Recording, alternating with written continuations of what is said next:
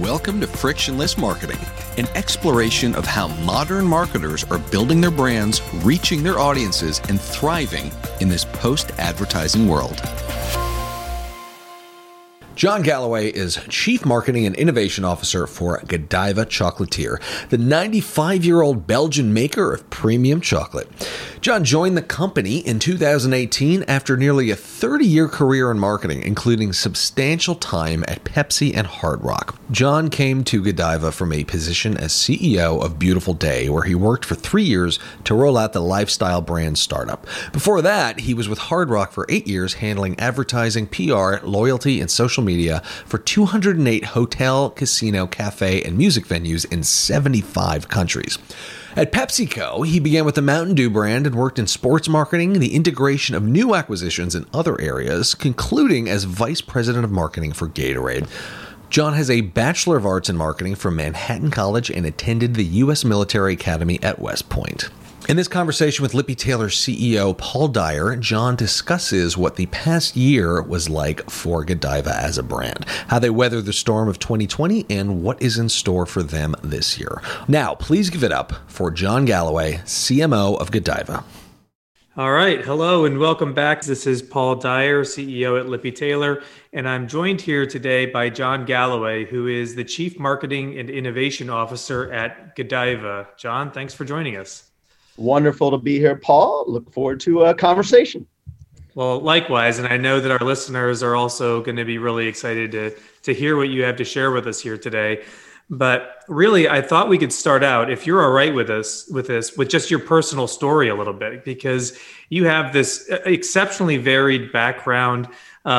Somebody who actually went to West Point, right? And then has gone through pretty much every possible iteration of the marketing world, marketing, PR, in-house, agency, et cetera. But can you just kind of walk everybody through your story a little bit? Sure. So, hey, in full transparency, I guess I break my story up into a number of parts. And you mentioned West Point. I grew up as an Army brat, which is a really important piece to my life. But I did go to West Point. I lived on West Point. But not to mischaracterize the story, I left West Point, and I had an Army officer at West Point pull me aside one day, and he said, "John, you're a little bit too much of a poet for West Point." And I took that as a real positive. And I ended up sort of bouncing on that theory to the first part of my career on the agency side. And it couldn't have been a more fabulous experience. Actually started working on the Army brand as my first brand out of college in public relations. Ran around for almost 3 years in a Miller Genuine Draft conversion van, working for the Miller business. And really out of that van did every kind of marketing you could do, from radio promotions to hospitality and the like, to hanging banners. And I probably learned more in that 3 years than I have subsequently. And then spent some time in-house at Pepsi on the agency side. And so, you go from military background to agency to eventually in-house at Pepsi, where they asked me to jump over the wall, and spent a good 14 years learning the CPG business at PepsiCo. Again, sent me many different places, from London to Boulder, Colorado, to Chicago, to Purchase, New York. And eventually down to Orlando, Florida, I moved with my family to take a great opportunity to understand more of the brick and mortar business with Hard Rock International, which was all about, again, different from CPG, where we were putting our product on somebody else's shelf. Here, we were bringing our experience to life in the world of hotels, casinos, cafes across the globe. And 2.5 years ago, I got a call from GODIVA, and the rest is chocolate history for me, and have been here learning the chocolate business, and a very omni-channel business it is for GODIVA over the last 2.5 years. It's an incredible story. And I can't help but notice that you said you learned more in your 3 years driving around the Miller Genuine Draft truck, than you have subsequently. But we are here in 2021, having endured 2020, which was an extraordinarily difficult year for everybody. You've got all of these things that prepared you for it, from an Army upbringing to, all the experiences you just took us through. So what was your experience like in terms of needing to shift and change and reprioritize and, just facing the challenges of last year for Godiva? Just what was that like? I think it was certainly for everybody. I'm sure much of the same, but I think in the marketing world, we like to plan. We like to put together an annual operating plan. We like to work with our media agency to have a media plan, right? We have a social media calendar of all the things that are going to happen during the course of the year. And we develop creative. We develop promotions in store. We set time to launch products with customers. And then COVID happens. And all of that planning seemingly goes out the window.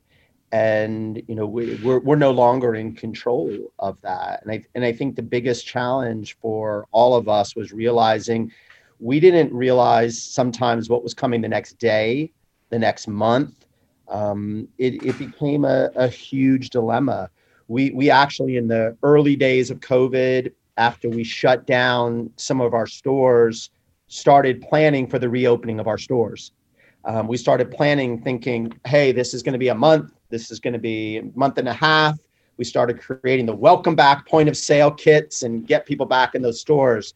And things changed for us, right? So I think the biggest thing we faced is, again, giving up the fact that you're in control. Giving up the fact that you're in control and you can control what happens in the next month or 6 months. And we really relied upon the ingenuity of our people in the marketplace. And the great part about it is people really shined. People stood up. People came up with new ideas and, worked harder than ever before, really day and night sitting on a couch or sitting in their kitchen to come up with ideas to reframe our business approach. I'll give you a great, case in point in China, which was hit first, right? And we shut down our retail stores in China. Which from a percentage wise, our retail stores make up the biggest percentage of the revenue there in any country, which would be a devastating blow to us. And the team acted fast. The team took the database of customers from individual stores and actually with employees in store, started live streaming from stores with our retail employees. And they really reached out because they had the emails from their customers. And they reached out and said, hey, at 4 p.m., 2 of your favorite chocolatiers are going to be on, and they're going to be broadcasting live from the Godiva store. And the customers loved it because they had an opportunity to get some really unique content. Our chocolatiers are certainly very friendly and have loyal fans of theirs. So it was an opportunity to sort of be reacquainted. And by the way, we were able to tie it into selling more product. So it's just one example, but I would say that the teams universally stepped up to figure out how to be real agile. So, that's an amazing story, and it's inspiring to hear you speaking about the team that way. But here we are, we're talking with the Chief Innovation Officer of the company, and you're telling me that the innovations just came out of, the store associates in China. So, this wasn't your grand vision of them live streaming and everything else. It was what sounds like happened, due to the environment, right? And in order for that to happen, there has to be a culture of innovation. There has to be, the environmental factors for people to feel comfortable coming forward with ideas like that. So, I'm going to put it back to you and giving you some credit for creating that environment, right? Like, how do you think about that? How do you create an environment that encourages innovation, people to come forward with their ideas like that? Look, I think it starts with knowing your brand, right? It starts with knowing the guardrails of the brand. And, if you don't have questions about the guardrails of your brand, going into something like this, certainly it can turn into chaos. It for us, knowing that the mission of our brand, and we have a unique mission, and we have what I would call as an audacious mission about opening people's eyes to a more wonderful world. That was our mission, certainly pre-COVID. And when COVID hit, it was all of a sudden like, wow, can we keep up with that mission of opening people's eyes through our product, through our people, through our purpose? But the fact that people kind of are embedded to that, they know their brand thick and thin, really allows us in the end to empower people also.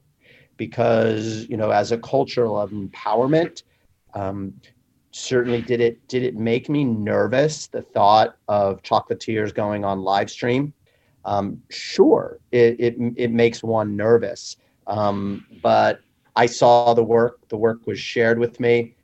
We knew it was going on. And by the way, our chocolatiers know this brand as well as anybody, because prior to COVID, they were educated on the brand. They knew the guardrails of the brand. And again, they certainly own the brand as much as anybody. So I think the foundation of the brand being strong really allowed people to adapt what's relevant for their market, what's relevant for their channel, without the head of marketing and innovation having a major freak out. That's okay. That's great. Those guardrails in place, and then also obviously a lot of trust. So you've talked about trust in the people and empowering the people. You've talked about the importance of the brand and having clear guardrails for the brand. But you're also somebody who has built a lot of teams, very different types of teams over the course of your career. Obviously, in the current environment that we're in right now, everything's different. Right. You're probably not seeing your direct reports on a daily basis. And, just everything has changed in terms of how we interact with our own teams. So how has this impacted your perspective on building teams and team dynamics? Has it changed, or are there just sort of truisms that you think remain? Yeah, I mean, I think there are certainly truisms that remain, right? And, truisms that remain are, as leaders, we work for the employees, right? As leaders, our job is to bring energy to situations. It's to, I like to say, bring oxygen to the room. So when you walk into the room, it's not a dread. It's actually oxygen on top of that fire, and gets people really excited. That doesn't change. And a principle of empowerment, that every one of my employees feels like they're the CEO of their project, of their brand, and they own that, right? So I think through COVID, certainly there was a challenge. All of a sudden overnight, do we see faces? Do we not see faces? But in the end, in a strange way, it became a great equalizer for a company such as GODIVA that is super international. And so now, as opposed to the team in China or the team in Belgium, you would be on conference calls before with them, but you wouldn't always see people's faces. And to be honest, the voice at the table from some of the outer reaching markets that weren't in this physical office, it just natural. The presence wasn't there. So with COVID, we started daily huddles. So all of a sudden, my direct report team, which included Turkey, Belgium, China, North America, we saw everybody's faces every day. We saw everybody's faces every day. And we had conversations like the Brady Bunch. You're sitting there on that Brady Bunch screen and you're talking. You got to know people's lives a little bit better. And you got to know their cats and their dogs and all of that. So that communication, we checked in often. And we checked in on each other. We made it a point that it wasn't an option. You were, as a leader, expected to do daily huddles. And that went from me to my leaders in the place. And you were expected to show your face, not to have the name on the screen on a Zoom. That was not okay. And we call people out for it. I'm a guy who went into COVID I still don't FaceTime my wife. I wouldn't do Skypes. I'm just like not into that. Now, if I don't see a face in a conversation, it's really, really odd. So, I think as getting through that, it's been amazing for us. I'm not going to get into the debate of from office or not office. That's a whole HR study I'm not smart enough to understand. But I'd say we worked ourselves really well through COVID in that. We've kept together as a team. And, I certainly feel as bonded to our team, as I did going in. Well, and it sounds like you're advocating, regardless of what the remote versus in office situation ends up being, that the video conference aspect of communicating with our teams is here to stay. It's mandatory. It really, really is, to look people in the eye, to get people on one screen together. Hey, it's a little bit odd right now. I'm in the office in New York City 5 days a week. I'm now in meetings with 2 people in my office and 5 people on a Zoom call. Is that ideal? Probably not. So I think we are now into this hybrid stage that's probably the most uncomfortable. I was literally in a meeting this morning, the young lady in the office next to me and one down the hall, and it was a Zoom meeting, and I had to call it out. I'm like, guys, we're all here. We're going to do a Zoom. Are we really going to do that? Mask up and come on down. And, that human interaction does make a difference. I don't, I miss the 5-minute, hallway chats that I can solve some issues with, that I now have to have a 5-minute Zoom scheduled or whatnot. I certainly miss that. And as people start to come back, I get energy out of the people, right? I certainly feed off the energy of the team. I think our team, does that as well. So it's a little bit different on a flat screen. Well, that concept of energy is a good thing to pick back up on, because you mentioned it earlier as well, and bringing oxygen into the room as a leader. And it's actually my favorite definition of leadership comes from an MBA textbook that is otherwise completely skippable. But the one thing that was a takeaway is it said that leadership is about managing energy, first in yourself, then in those around you, which I thought was just really so simple, but to the point, And when we look at a brand like Godiva, you have an interesting balance of a brand that's been around for 95 years, and yet you're really the guy bringing energy, breathing energy into this brand and balancing new product innovations, new SKUs, bringing new things to the market with a heritage brand that people, want to have a long-term relationship with. So just what is your thought process behind that balance of, bringing new and constantly bringing something new versus sticking with the heritage? Yeah. I mean, we're lucky in that we have a playbook that was given to us by the Draps family, Pierre Draps Jr., our founder of the business, right?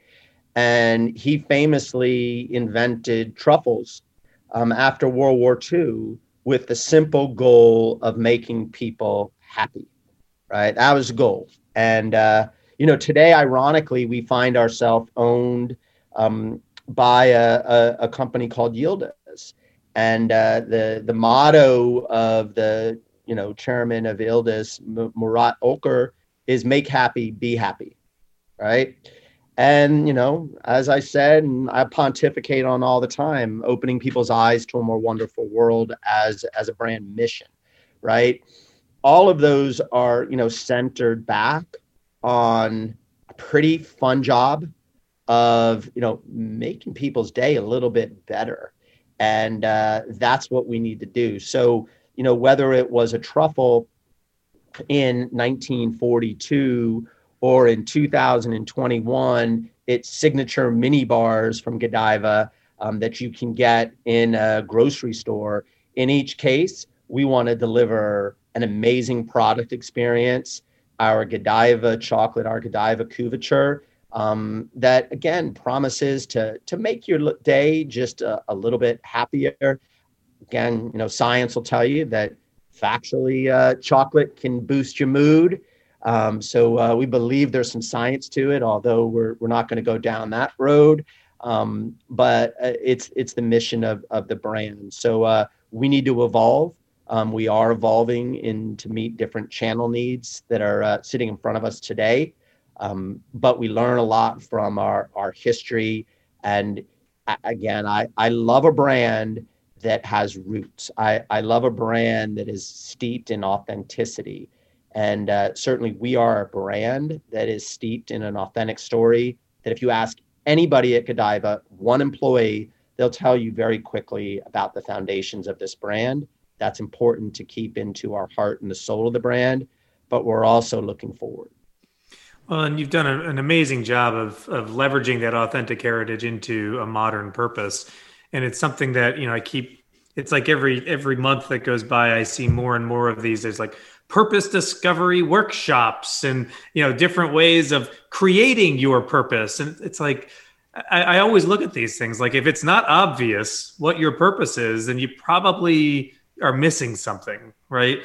But just making everybody's day a little bit better with a truffle. I mean, that's as simple as it gets, right?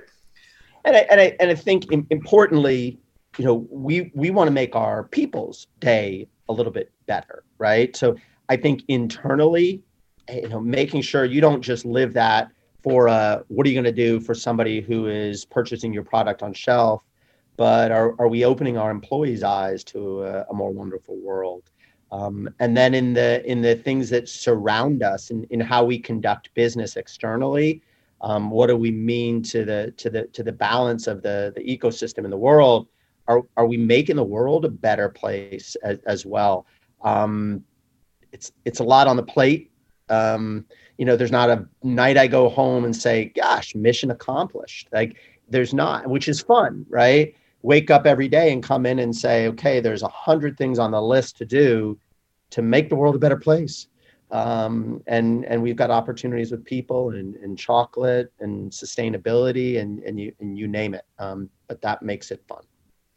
Well, and it's interesting, you've opened the door to sort of the societal responsibility, that we have as companies today.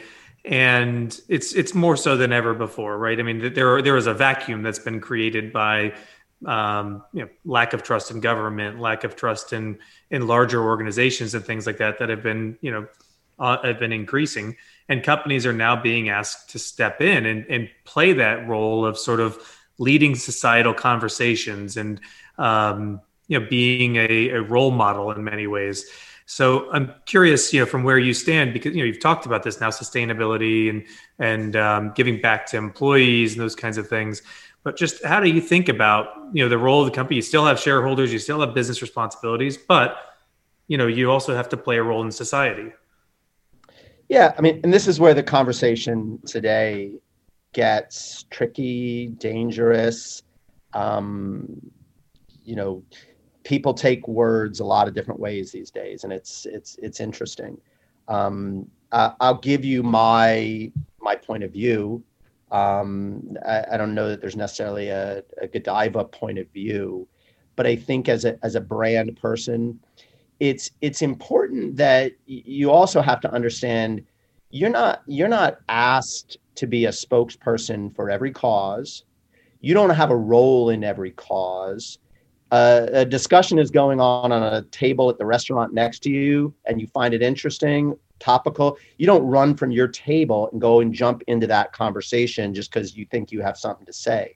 I think it's an interesting one in that, again, most importantly, you as a brand owner or as a company have to pick the spots where you have credibility, where you're doing something, or whether you plan on pivoting dramatically and doing something in the future. But not every company, I believe, has to be a spokesperson on every cause. It just doesn't make sense. I think you should be having conversations about it. We've had major conversations this year as a company, albeit a lot of them on Zoom. coming out of what was pretty, turmoil filled summer and spring in the US, certainly we had a lot of conversations about diversity and inclusion. But it started internally, and it started looking at ourselves and understanding, what were our strengths, what were our opportunities. I had a gentleman on my team start a diversity and inclusion conversation on Zoom once a month for our team.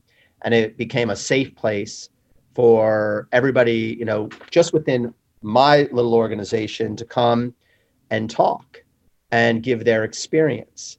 And again, not be, judged or anything on it. And there were some amazing stories about our employees and really how they were feeling about diversity and inclusion internally and externally.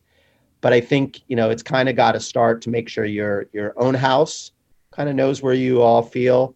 And then if there's cases, where it is relevant to who you are, then jump on in for sure. At Godiva, we're a company that's 75%, women directors and above.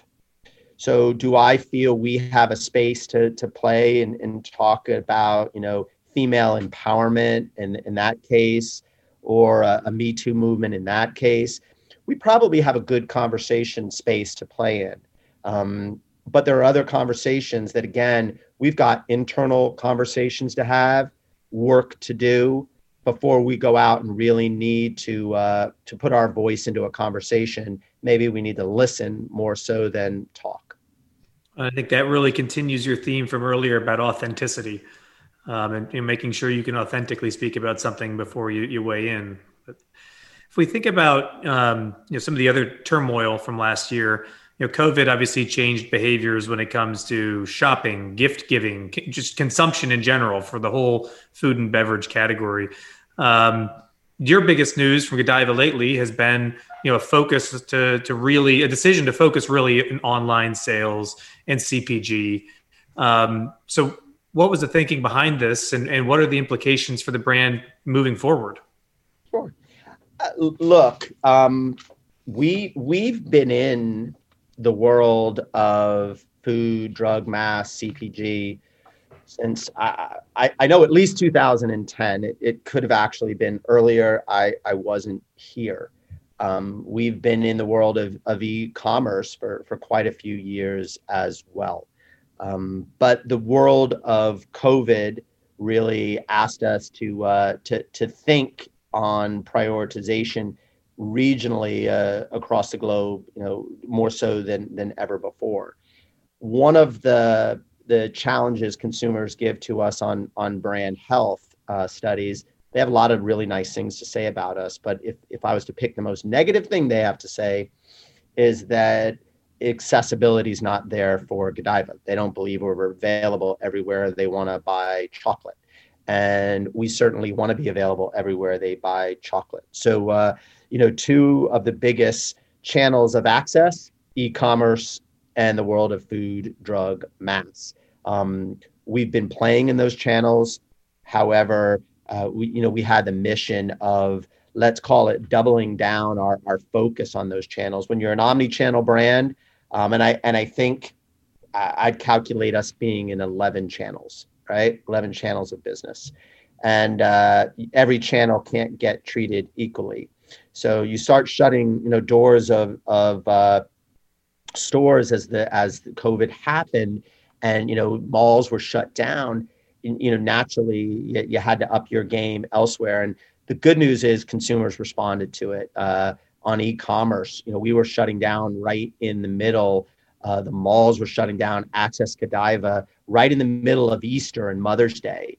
And the amazing part is people wanted Godiva chocolates, and they were going to find it. And we let them know, by the way, that it was available online. And our sales just became through the roof, and it really just became a matter of, can we supply everything they're looking for? So the great news is, again, we put ourselves out there. People responded. It was amazing. In the world of food, drug, mass, grocery, again, it's a place we've been, but we also needed to up our game. And we continue to up our game there. That's certainly from an accessibility perspective. It's every day versus, a number, let's call it in the hundreds of retail outlets Godiva has around the world. With the, FDM business, you can be in hundreds of thousands of locations. And so that's where we're leaning into. I think that's great. It's a great example of, again, modernizing a heritage brand. So, John, just one last question for you here is, and again, this is as somebody who's got a background in PR, advertising, experiential, the whole nine, you've hung the banners yourself. As a lot of the conversations we're engaging in today in the industry tend to circle around this concept of earned creative, right? So creative ideas that can take on a life of their own, even without paid media, amplifying them. I'm curious, what is your perspective on the role of earned creative, and vis-a-vis all of the other, marketing efforts that you have going on? Yeah, I think it's one that remains a little bit out there in front of us in terms of grasping that and really having, excellence in that area. I would look at that and say, the world of PR, the world of content creation is an area that, quite honestly, we have to step up our game. If I looked at a challenge, I think one of the things, especially when you're a premier, pristine luxury brand, is how much you're able to flex, right? How much am I able to give up from a user-generated content perspective? How much am I willing to flex on having different content creators touch the brand and give their spin on it? Ideally, we have more and more content, coming our way. But, even real time through COVID, we did some at-home cooking with our chefs, right? And they're cooking from their kitchen, which, again, everybody's like, this is a great idea. Let's have the chefs cook in home and let's showcase that. And then when you started to see the video, and as a premier luxury brand, you're like, well, the lighting's not great. Do we really like the way the chocolate looks? And somebody pulled me aside and said, John, that's what's happening in reality every day in the world. That's what people are seeing online. You've got to get over it. So that's something I'm still struggling with. So did you get over it, or? I didn't get over it. No offense to our chefs. I think they do a fabulous job. But the way, we want to represent our brand out there, and putting that into, let's call it an unearned hand, can be twisted a lot of different ways. So I think it's one where to be honest with you, it's on the mind. It kind of hits in my mind at about 10:30 at night when I'm going to bed, because I think it's such a rich opportunity. I want the John Galloway Godiva content studio. I want us to be banging out more and more, and I think we've got really talented people in our organization that can make that happen. We've just got to find the right unlocks. Well, I think that's a great way to wrap up our conversation. Thank you for sharing all your insights today, John. I know people are going to be really excited to listen. So thank you for your time and your insights, and best of luck here as we hopefully, have a completely different year here in 2021 than we did last year. Thank you, Paul. Thank you very much. Thanks. All right. Here, as always, are some key takeaways from this conversation with John Galloway. Number one, get your guardrails in place to disaster-proof your brand.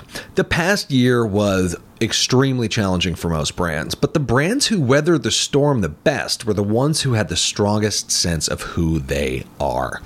The best way to respond to tragedy is with authenticity, which can only come from a brand who knows its identity, its mission, its purpose, and its overall reason for being. Having a handle on this enables you to not only act fast in real time, but it enables your team to do so as well. If your company has a universal understanding of your brand's true identity, you can move faster and further in a crisis by giving more autonomy to your employees. This was a key element of John's ability to weather the storm of 2020, which was by hanging true to Godiva's North Star of opening people's eyes to a more wonderful world. Number two, stick to your cause. This is an interesting, albeit controversial topic. Godiva is very cause-oriented, but John recommends picking a cause and sticking to it, investing in it, and focusing on it. In a world where there, unfortunately, is a lot of bandwagon CSR activity, people can spot greenwashing or any other kind of washing a mile away. Sticking to one cause not only prevents you from watering down your company's footprint in a specific cause, but it's the kind of dedication that can affect real change, all while showing your customers that you're dedicated and that you're the real deal. Number 3, show your face. This is a simple one, but potentially powerful. In our Zoom-driven world, it's very easy to turn the camera off and listen in on meetings, as Zoom fatigue is actually a real thing. However, John claims that keeping the cameras on creates more energy, fosters community, and makes the meetings more productive. Today, a key element of retaining your staff is ensuring that they feel like they're part of a real community, and having everyone see everyone else does that.